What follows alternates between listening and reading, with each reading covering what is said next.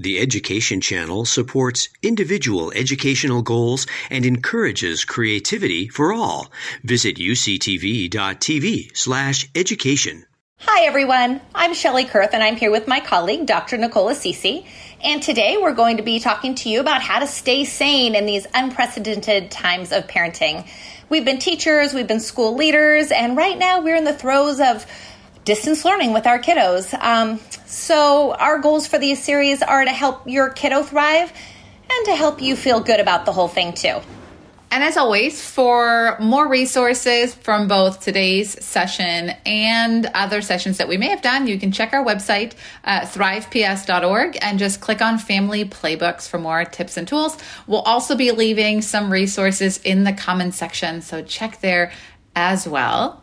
Most of us at this point have started a new school year, and while some things have changed, others have remained the same, which means that things are probably still stressful in your home if you're watching these videos about staying sane during these times. And for your increased sanity, today's session is about some extra hacks and tips and tools around technology to just make life this much easier. We'll also talk to you about some supplemental tools that you can use that might help to help your child thrive. So let's jump right into it. Shelli, why don't you kick us off? Thanks, Nicole. You know what I've noticed is no one's doing the distance learning thing quite the same. So from classroom to classroom, school to school, district to district, it's all a little different. But there's a common thread that I've heard from parents. There is a lot of time online, a lot of Zoom time, a lot of online learning time. Kids are learning to navigate this as gracefully as they can, and parents are there to help, but it's hard. Not all kids have the same amount of independence on technology. And parents don't always know what to do too. And there is one great thing about our technology. We can personalize it and have it work for us in better ways. And one of these things that I think is amazing is with Google Chrome, which so many of us are using for our online learning and Chromebooks. There are many, many extensions that can help ease and make your child more independent on the computer. They have everything from text-to-speech, readability, reading comprehension help, focus, help, making your computer screen so you can focus better, navigation. My very favorite of these is called Read and Write for Google Chrome, and it's free. There is, of course, a paid version too, but the free version is amazing. It has so many tools to help with so many things. Word prediction, there's a dictionary, there's a picture dictionary for littler learners, there's text-to-speech, translators, highlighters, so many things, voice notes. I want to give you the heads up that you can use this tool to be more helpful instead of feeling so having so much angst about it. Maybe if you use some of the tools and the extensions of Google has provided, maybe it'll be a little bit easier. So we're going to link in the notes a blog by a guy named Eric Kurtz, and he runs this blog called Control-Alt-Achieve, and he has some tips for Google Chrome users. But explore out there. I think if you dig into it, you might be able to have a more confident and independent computer learner there on your hands. Nicole, why don't you tell us a little more? Yeah, so interestingly enough, when we talk to you parents, in the same breath that all of us say too much screen time, the next question is usually what are some other online tools that I can use to support my learner? And we get it, right? On one hand, it feels like too much. On the other hand, there isn't enough of the right stuff. So we want to go through a list of our favorite tools. Now, it's not a comprehensive list. This is not an effort to provide you a research study on all curriculum out there, but just some things that have worked for us, tools that we have seen other families use and love. And to start off with that list, our all-time favorite is a resource called Wide Open Classroom, created by an organization called Common Sense Media. And it brings together various resources for all curriculum areas. art, social emotional learning. They even have some various foreign languages, history, science, math, English, and it provides you with tools and videos and resources, and you can search by grade level, you can search by subject area. Really great resource, some really solid stuff. And if, like many of us, you're wondering, wait, is my kid still getting electives? What about history? What about science? There's a great history tool we came across, which is called New American History. Really great resource. Again, it'll be linked in the comments for older students to just explore history by eras. They have timelines just to dig a little deeper. Now, you know, I am maybe significantly obsessed with reading. So reading in our house plays a big role. We do a lot of reading at home at night to support my son. And I even have some supplemental reading tools. Now, my favorite one out there is something called News ELA. It's current events that are at various reading levels. So if you are a family that loves to read, that likes current events, you can search for a news article and it will provide you that news article in various different reading levels. So from a second grade reading level all the way to a 12th grade reading level, you can all read the same article, discuss it. There's even some comprehension questions at the end. They have science topics. They have, community events topics. Really great tool. Love the resource.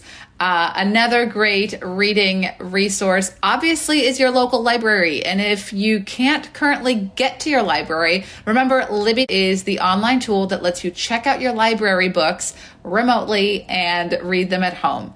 And then if your kiddo, like mine, needs a little bit of extra guidance, my favorite instructional reading program online that uses various dyslexia and reading strategies to really support your learner. It's unfortunately not free. It's the only thing on our list today that's not free, but I really love it. It's made a world of difference for us at home. It's called Lexia, and it's especially great for kindergarten through third grade reading level. So that's a little bit around history and reading. Shelli, there's a lot more subjects out there and a lot more to do. I know you really love writing, so let me guess. Writing's first on your list? Yes. I do love writing, and I have had a lot of parents reaching out to me asking about how to get their kids to write more, because in online learning, it feels like some things we do a lot of and some things we do a little less of, and writing seems to be one of those things. I love something called quill.org. I know some homeschool parents who have used it and who've really had great results. There's a lot of free things in there. You will have to make a teacher account if you're the mom. Go ahead and make a teacher account and to access some of the activities. But it really gives writing and grammar activities for elementary, middle, and high school students, so the full gamut. I also discovered this great platform. It's called Dave's ESL Cafe. It's like a comprehensive resource site, and it offers everything from grammar lessons, verb forms and tenses. It talks about confusing English words. There are also like lessons about special word usage and weird expressions. There's a hub for students to talk to each other too, which is also really cool. And if you haven't discovered Grammarly, it has built so much more confidence. I use it all the time. It is free. It is a Google Chrome extension, and it has made everything so much easier. It points out your grammar mistakes when you're writing.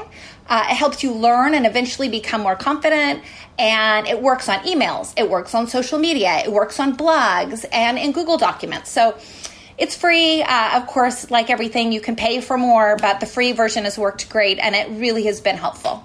Great. Now let's jump right into math, because many of you email us and say, my kid needs more challenging math activities, or my kid just needs a little bit more practice in math. Our top 2 math programs, again, there are hundreds of these out there, but top of the list, definitely Zearn, that's Zearn, linked in the comments for you, is really great for kids, probably ages 5 to 10 is the sweet spot there. They have both lessons and activities. It's really kind of more holistic, robust version of what Khan Academy is offering for the older kiddos out there. And then another great tool that we love is Prodigy. It is really for kind of learning your math facts, practicing math in a game-like version. Really great tool. If you want some extra math support, I would recommend starting there. Also some really great stuff for science. Shelli, what'd you find? Well, the thing that I keep coming back to time and time again is this program called Scratch. It's free. It's been created by folks at MIT, so very smart people. And students learn to program their own interactive stories. They do games and animations, and kids are creating it the whole time. And then they get to share their creations with other people in this online community.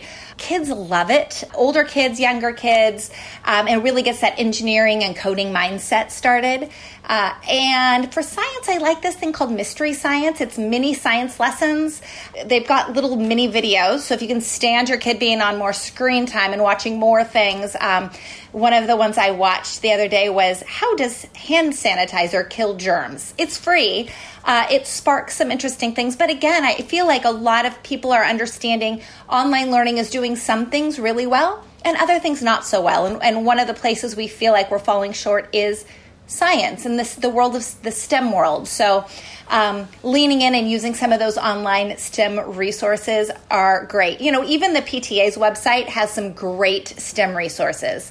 I was surprised to see that, but they have some STEM home activities, and it's hands-on learning. There's video. You can, most of the activities, just use the things in your kitchen cupboards. So the last thing I want to mention is, again, trying so hard to get your kids to do things offline and to think more deeply about things. There is a website called Curiosity Machine where kids build, share, and receive feedback on some engineering work. It's really focused on artificial intelligence, and I believe it will work best if the whole family, or at least an adult, gets involved too. But it's really interesting, and I think it will inspire kids, especially kids who are little engineers and really like making and creating. And the other one is called Tomorrow's Lemonade Stand, and it promotes entrepreneurship, and it's a free curriculum, and it really helps your kids learn how to build a business. And again, it may not be for everyone, but if you want to get your kids doing something that is more offline, more creative, and sort of deeper and applied learning, those might be a couple websites to go to. Whew. So many great resources. Again, you can find all of them in the comments or on our website at thriveps.org. And most importantly, as always, remember to take a breath. You're doing really well. You're doing the best that you can. Some days are going to be better than others, but hopefully these videos and resources will help you just get one step closer to staying sane, to helping your kid thrive, and making the best of these really hard times. So until next time, be well. We'll see you soon. Bye.